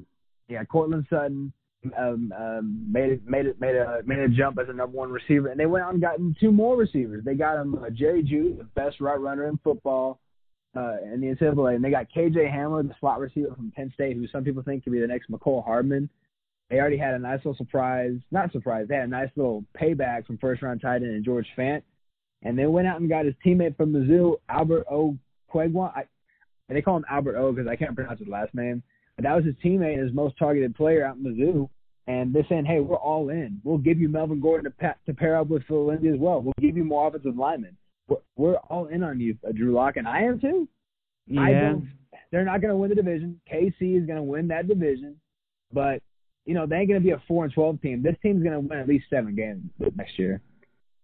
Yeah, I think they could do 6, 7, 8. I don't know if that would be enough to get them in the playoffs. No. But 8, I don't think 8 will. But I'm not there with Lock yet. I mean, so, I think he could be, a good starter in the NFL, but I'm not ready to, say that he's going to make this jump this year that I think a lot of people think he's going to. And I know that people love his arm and his leadership and all that, and I don't dispute that necessarily. I just think guys are going to go through growing pains as a young quarterback, and he hasn't gone through them yet. I think until he does, they won't be elite. But you're right; they made a lot of moves. Certainly.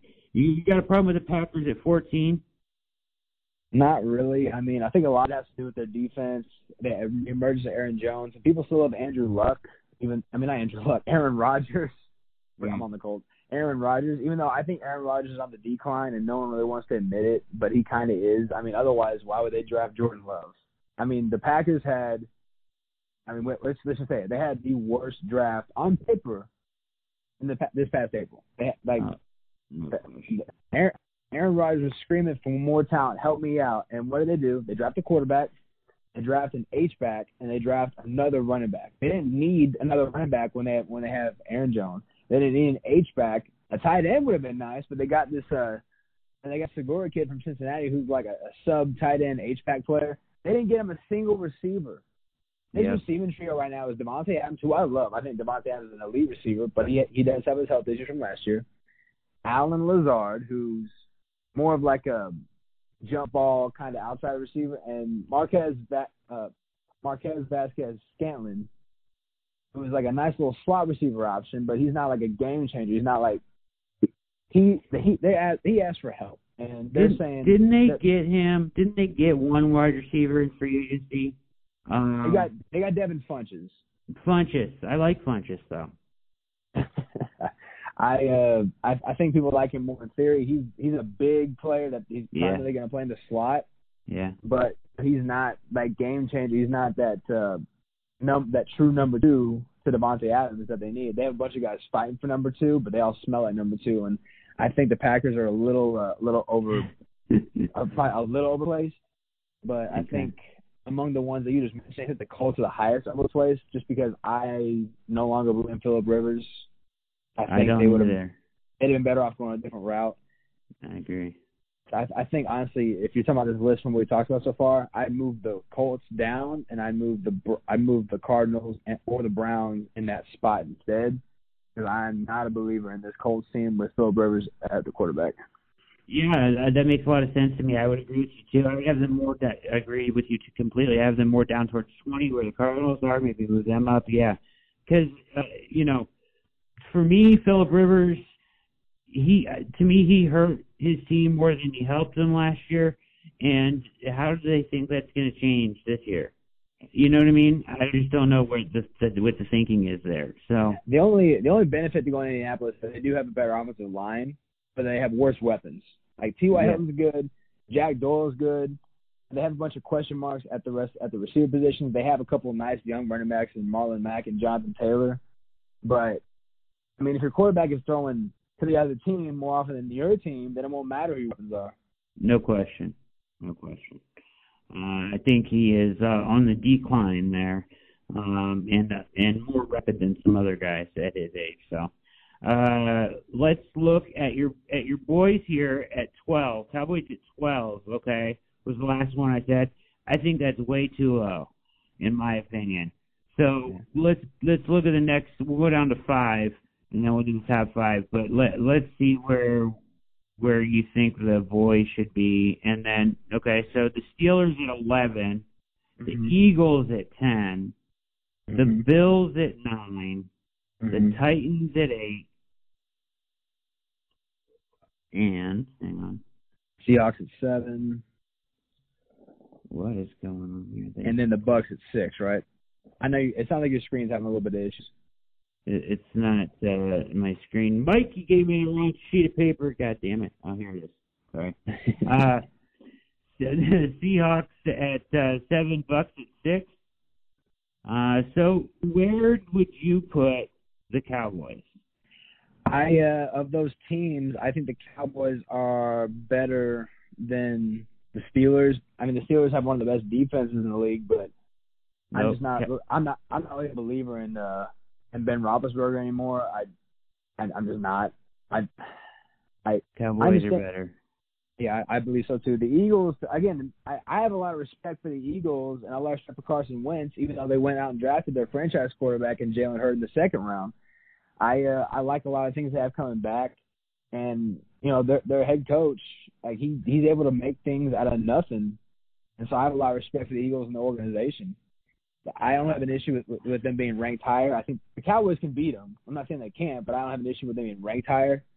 The Bills are like one of those quiet, like kind of ninja teams. Like people seem to forget how good they really are. And they're going to be good this year. Yeah, I agree.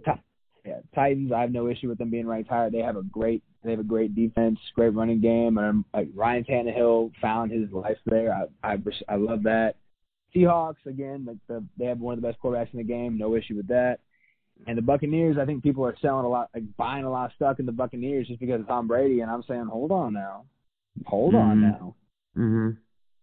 Like we're about to really see this year who the real reason for all the success was it Tom Brady or Bill Belichick? If Belichick is able to ball out with Cam Newton or Jarrett Stidham or whoever and go to the playoffs, or if Tom Brady is able to make it to the NFC Championship game or even the Super Bowl with the Buccaneers, we're about to really find out who gets all the credit, or at least the majority of the credit with their time together. Yeah, I agree. I just think the Bucs have a really good team all around, though. I mean, they're good, young on defense. Yep. They got great wide receivers. They got great weapons for Brady. I mean, I think if he plays decently, they're going to be a really good team. Yeah, no, and I don't have an issue with them being. I don't have an issue with them being ranked high. I have an issue with them being ranked number 6. I think people forget that because like a lot of those players came back from the losing team. Yeah. And so they did improve on quarterback, especially for the fit with Bruce Arians. I think Tom Brady fits Bruce Arians way more than Jameis Winston does. But again, we have to like slow down. This ain't 2007 Tom Brady. We have to acknowledge he is 43. He's still a good quarterback, but how much of a jump are they going to make? You know, we'll see. We will see. I would say, so for me, I think the Cowboys are better than the Steelers, and I think they're better than the Eagles. So I would have them at like 10. I would still have the Bills at 9. I don't have a problem with the Titans. I probably switch or swap Swammy, Samsonite, the Bills and the Titans, right, from 9 and 8. And then I would have the Seahawks higher than 7. So I have the Seahawks above the Buccaneers and So I would have them at 6. So let's go top 5. At number 1, the Chiefs. At number 2, the 49ers. Okay. At number 3, the Ravens. Number 4, the Patriots. Guys, Pro Football Talk just loves the Patriots no matter what. I know. And then the Saints at 5.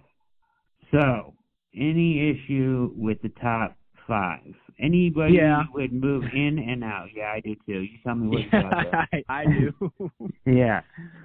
The Patriots. I mean, yeah. they have a great defense. They have the best coach in the game, but I mean, and they have a good offensive line, but they have virtually nothing to offer at the receiver position. They have a question mark at the quarterback position. I think if they have a healthy Cam Newton, I think that they're better off. But I'm not gonna sit here and pretend like you don't think he's healthy? I hope he's healthy. I really do, because I'm a Cam Newton fan. But I'm not gonna sit here and pretend like health hadn't been his issue the last couple of years. I think he's healthy right now, though. And I think that eventually they'll pick it up, and I expect them to be good this year. I just wouldn't have them out the gates at 4. That's way too high. I think Florio, the guy who wrote this, kind of forgot that Brady and Belichick ain't together no more. Yeah, he loves the Patriots. But Cam Newton's swagger is infectious. I'm excited because I know that people are talking about that they love Jarrett Stidham. You can love Jarrett Stidham as your next guy because Cam Newton, if he is healthy, is better and a better option. So let's not kid ourselves there. Let's talk about all the things that they can do offensively with Cam Newton. I mean, Josh McDaniels is going to have a field day. They're going to have, they're going to run him. He's on a 1-year deal. I mean, they'll probably run him, use him up, 10 rushes per game, just the threat of him being able to do that, 6-7 rushes per game, the threat of the read option and other things that they get creative with offensively. I think they could be really, really good once it comes together, offensively. So, I mean, Cam Newton opens up a whole new third of the playbook for them. You know what I mean? Mm-hmm. And the Saints at 5, I'm kind of wishy-washy about them being there. I think we all kind of know this probably Drew Brees is last year, more than likely. Dude, his arm is dead and gone. Because of their offense, they don't do anything longer than 10, 15 yards, right? So, and it works. So all he has to be is accurate. So, Madden had him rated 93 as a quarterback this year. Are you kidding me? He can't even throw 30 yards down the field anymore. I mean, in the offense, he'll still put up the numbers in the offense, but that's Sean Payton's offense. You know what I mean? That's just what it does. I mean, you could probably go back there and throw for that amount of yards. I'm not going to sit here and say I'm going to have a throwing competition against Drew Brees, but I see what you're saying. I would have swapped the Seahawks and the Saints. I think the Seahawks should be a top 5 team. Me too. I would take them all the way up to 4. Yeah, so swap them and the Patriots? Okay. Yeah. I would have the Patriots below the Saints. Yeah, and I would actually swap the Titans for the Saints too. I think the Seahawks should have been 4 and the Titans should have been 5. I think the Titans are getting way undervalued. I think people just forget how good they were last year. I can buy that. I buy them. I like them as a good team. Certainly. So if we reshuffle the deck, do you have a problem with the Chiefs at 1? Not at all. They have the best player in football, and they just won the Super Bowl. So no. 49ers at 2. No, because they have a great young defense, and they have a kind of an underrated quarterback in Jimmy Garoppolo. Obviously, he's kind of inconsistent, but they got him a lot of weapons, and they have kind of a favorable division right now because they know how to beat Seattle and they know how to slow down Kyler Murray. So I have no issue with them being 2.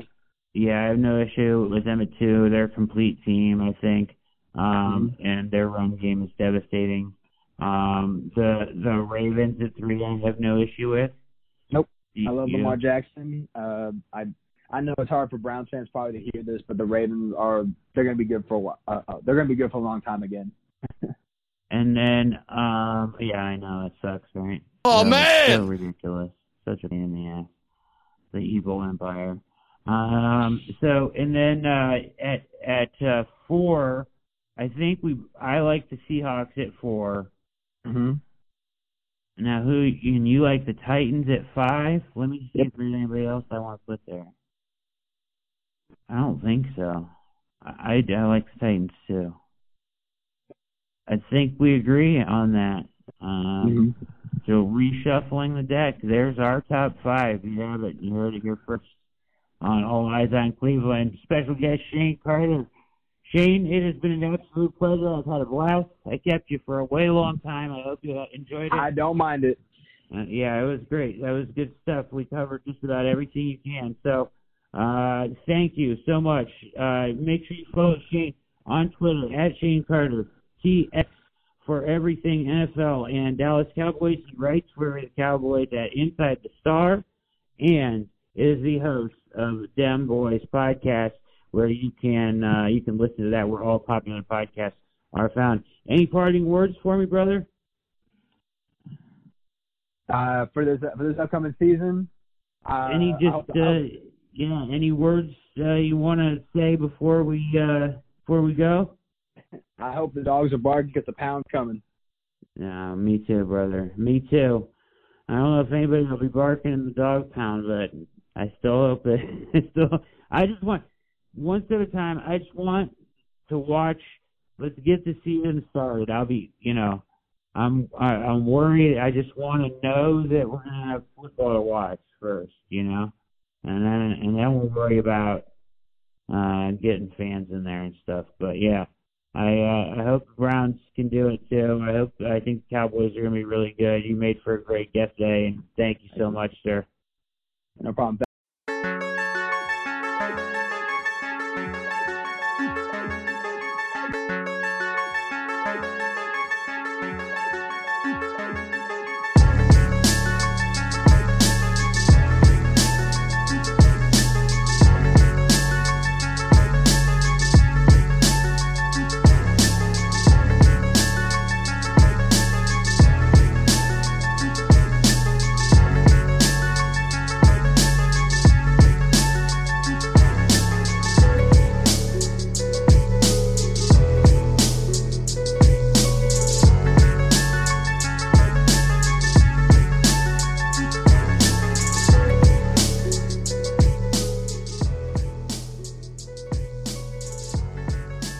That was Shane Carter. Terrific guest from Inside the Star, covering the Dallas Cowboys, host of Dem Boys podcast, found where all popular podcasts can be found. You're listening to All Eyes on Cleveland. I'm your host, Brad Ward. Mikey's on the ones and twos behind the glass doing his thing. As we bring you back here, we're going to finish things out here today with our NFLPA update. And we have news. We have breaking news.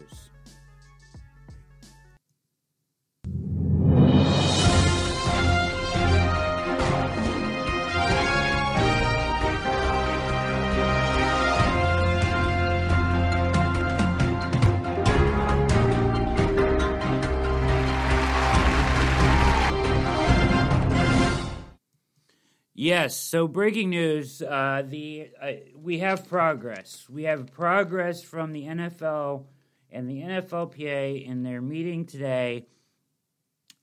There's a proposal on the table, and a lot has changed. So let's start with yesterday in our update, okay? So yesterday, social media blitz from the players, where they basically all at the same time took to social media with the hashtag We Want to Play, saying and, making points about following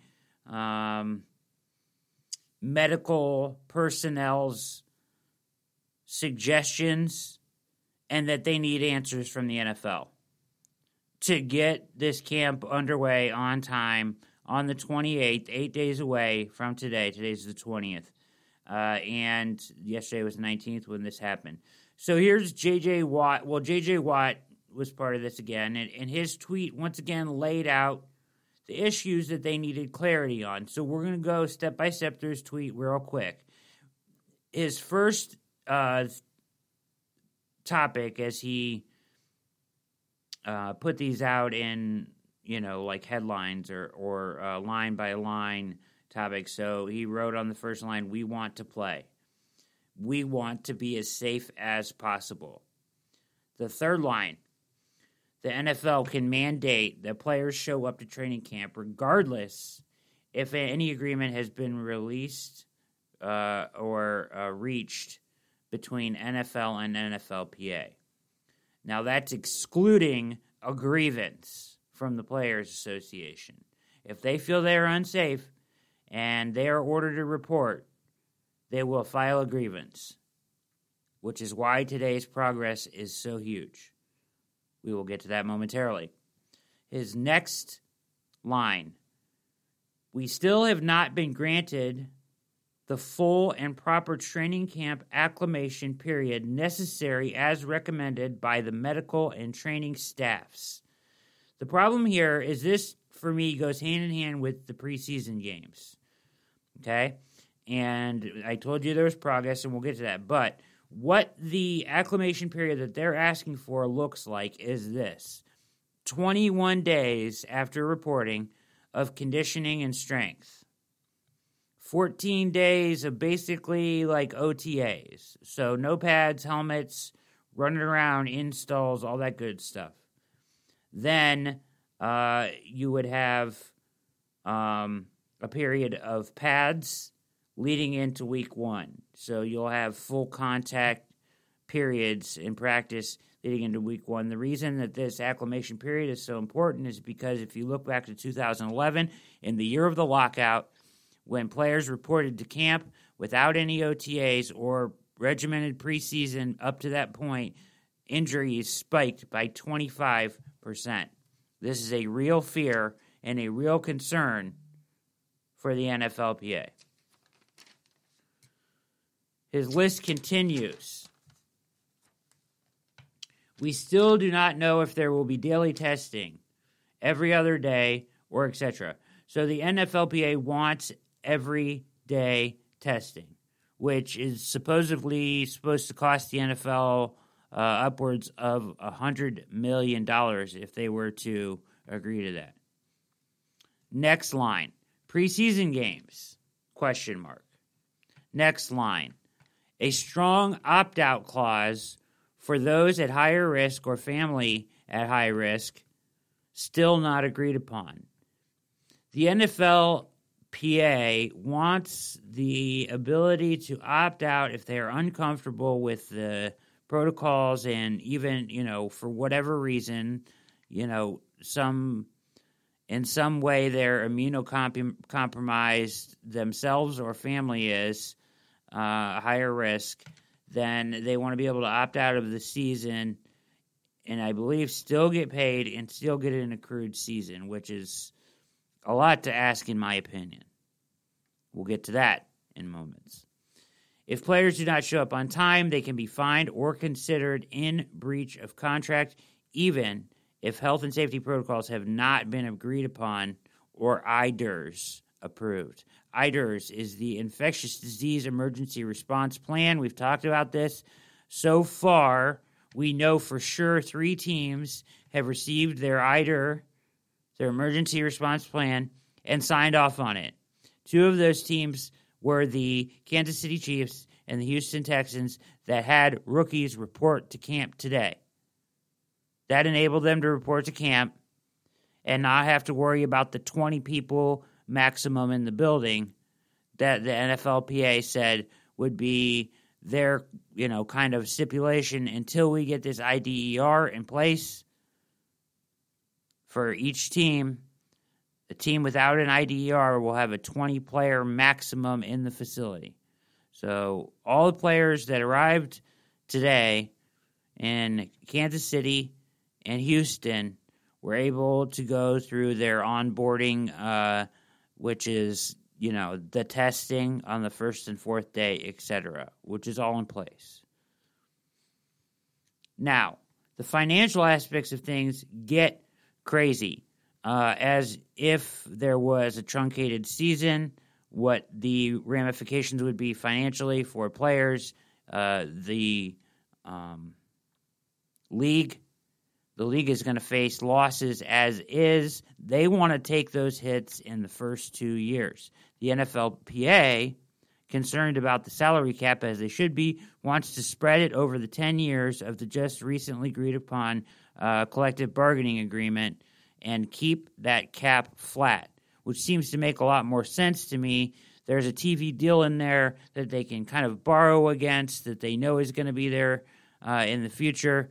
And this is a way that you could avoid like a $60, $70 million dip in the cap, which would cause for a lot of lost jobs in the NFL. Along the lines with the financial stuff, an important thing to keep in mind, and I think this is key. The Players Association does not want to negotiate financial aspects of this agreement and health and safety agreements at the same time because they don't want to be forced to make concessions in their health and safety department to try to get what they want financially. Makes perfect sense. As you know, that is how the NFL would probably try to get what they want, or get certain things that they want when it comes to the money. So let's talk about the proposal. Here is the good news today. Breaking news.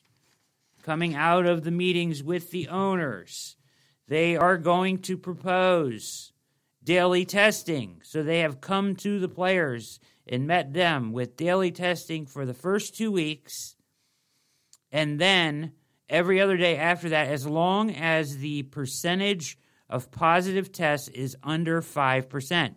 If it's over 5%, the daily testing continues. That is a win for the NFLPA. I believe they will accept that. The NFL agrees. No preseason games. Now, the concern here was logistically, if you're, for example, we learned today and talked about that there would be no fans like in New York for all season, it sounds like, right? For the Jets or the Giants. But some places, they're going to have fans. And they may have as many as 15,000, 20,000 people.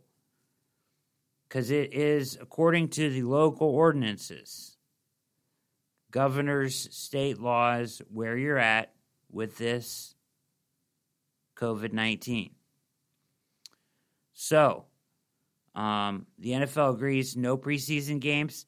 Now, the concern about logistics, I would say that if you read about the acclimation period and training camp protocols, they are allowed 2 fan events in the stadium.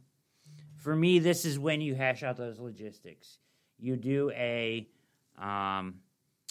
inter-squad scrimmage. You have fans there if fans are allowed there. And this is when you get your protocols and game day type entrance, fans entering, fans with masks, fans, social distancing, all the things that they want to make sure are in place for safety in trying to get this done during a pandemic can be done on these inter-squad scrimmages, which usually happen for the fans anyways. They're like $5 usually to get in. They're usually pretty crowded and stuff. Obviously, there will be limits on these. The same limits as they will have for their home games in areas. Some will have no fans, some will have some. But either way, this is an opportunity logistically to get it right and get your practice round through without having to play the preseason game. So for me, hand in hand, them agreeing to not play a preseason game should then allow them to get the acclimation period they want. However, Ian Rappaport reported that there was a proposed 7 to 18 day acclimation period proposed by the NFL. They were looking for 21 for strength and conditioning. So if they got 18, that would be pretty damn close. With no preseason games, there really is no reason that they shouldn't get the period they're asking for. I think those go hand in hand. So you can check all three of those off, I believe, as, a meeting point where the NFL and NFLPA would agree at this point. So great news today on this stuff, as a huge step closer for them to be able to report on time, no grievances. The IDERs, I guess, are done for all 32 teams is what I've read. They still need to be reviewed and signed off on. We know about the plan for the injured reserve and the non-football injury list, where it'll be amended this year in the NFL's proposal to allow unlimited returns, where normally only 2 players, I believe it is, would be able to return from the injured reserve during an entire year. Players can be put on the IR, paid their full salary while they are infected with the COVID-19, get 2 negative tests after 3 weeks, and return to the active roster. And a roster exception would be made so that rosters can remain strong, full with players, even if several players are infected at once. These are all things that I think will go through with the proposal. So, we've knocked a lot of things out then. What remains? A big question. Financial aspects of the opt-out. The current league offer is this, or proposal is this. They want a decision by August 1, and it's irrevocable. So they can't change it. You make a decision, you opt out, you're out. They would receive a $150,000 stipend immediately. They would receive none of their base salary. They would receive no credit for a season in the league. So basically in 2021, their contract would go right back into effect as if it was 2020, and it would pick up there. So they would not be penalized or anything like that. They would get a stipend that would come out of their later salary. Any bonuses paid in advance. So, say you were owed $2 million of a $10 million signing bonus that was paid out in year 2 of your contract, and you get that at the start of the league year, and you've already received that now, that is something you don't have to give back. The difference would be if you didn't choose the opt-out, went to camp for 2 weeks, and say late August decided you didn't want to do it anymore, that would be money that the league could ask for back. However, if you do the opt-out, you keep your bonus money, you get your stipend, you get no salary, you get no accrued season. It's interesting. I thought they would allow them to receive their salary. The accrued season is the one, for me, that I think would be too much and unfair to the teams. How is it fair for the Cowboys if DeMarcus Ware opts out and there goes one full season that they signed him to? I understand that people are going to have to opt out for certain reasons, potentially, and it seems like a real quick timeline, but that's what the NFL wants. They want you to make a decision now, and they want you to live with it. That's the proposal at this point. That may be a sticking point. Now, what I have heard as we moved along with this progress, though, if they can make sure these IDERs get signed off on, acclimation period, okay, we have an opt-out date and no preseason games, daily testing, I would think at this point teams should be planning to report on time. Those are all critical issues, and financially, they said at one point they would have no problem taking some of the financial issues like the cap moving forward and everything into training camp period as they continue to negotiate. So, I would expect teams to report on time at this point. I think that's fantastic news. I think the daily testing is needed. I think the no preseason games is a good idea this year. It'll give players more time to prepare, to get their bodies. The acclimation period of 21 days makes sense to me with the real fear of injury. Having not been through OTAs and ramped their bodies up, they need a ramp-up period. This is good stuff. Progress, people. Progress. This is what we needed to hear today. That's what we needed to hear today. Progress for sure. Greedy! Greedy? Don't be greedy. Both sides. All right. Don't be greedy. Greedy! Yes, sir! Don't be greedy. Both sides. We're going to get up and out of here. Thank you so much for listening to All Eyes on Cleveland. Please catch the podcast where all popular podcasts are found. Mikey on the ones and twos. Go to alliesOnCleveland.com. Will be published tomorrow morning at USA Today Sports Media Groups, thebrownswire.com. Keep an eye on that site. We'll have another show on Thursday. Look for all the writing from Jeff Risden, myself, and others at The Wire. This has been a tremendous show. I enjoyed a great time with Shane. Big thanks to Shane. Make sure you tell him so. At All Eyes on Cleve, the pinned tweet is where you can get the All Eyes on Cleveland t-shirts. Go grab one if you want one. You saw the handsome Eric Metcalf wearing one. You saw Ken Carmen with one. You'll see others with them in the future. Go grab them if you want at TeePublic. The link is there at All Eyes on Cleve. This has been All Eyes on Cleveland, the podcast. For Mikey on the ones and twos, I am Brad Ward. We are out.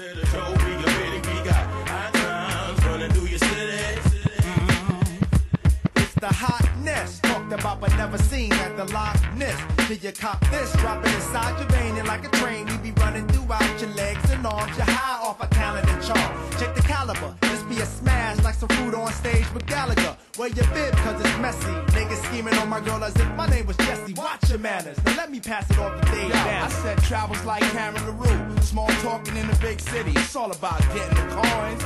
Everywhere I go, I touch a tenderloin. Exporting.com, be at Mark, a bomb on your metro. Marta order iron horse. Yo, take the cross and meet a nigga at the butcher. Cutting your girl, we on a world tour. Supplying your bloodstream with nothing but the pure uncut. And your times running through your city. If you're missing out, it'll show we a pity. We got high times running through your city.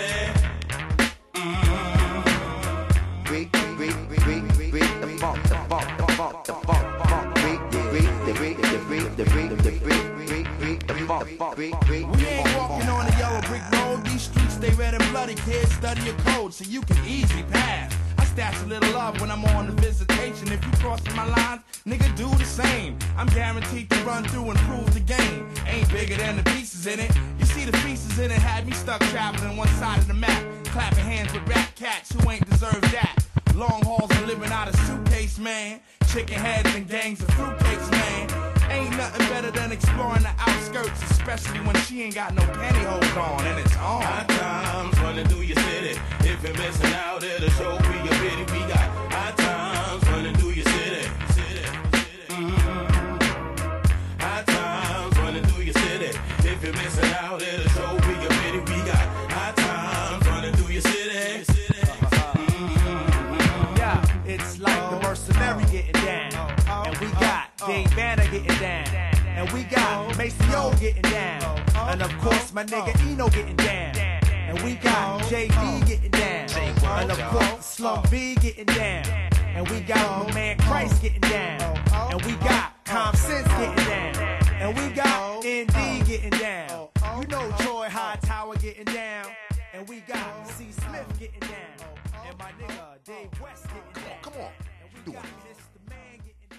Yeah, come on. Greedy! Greedy? Huh. All right. Greedy. Yes, sir.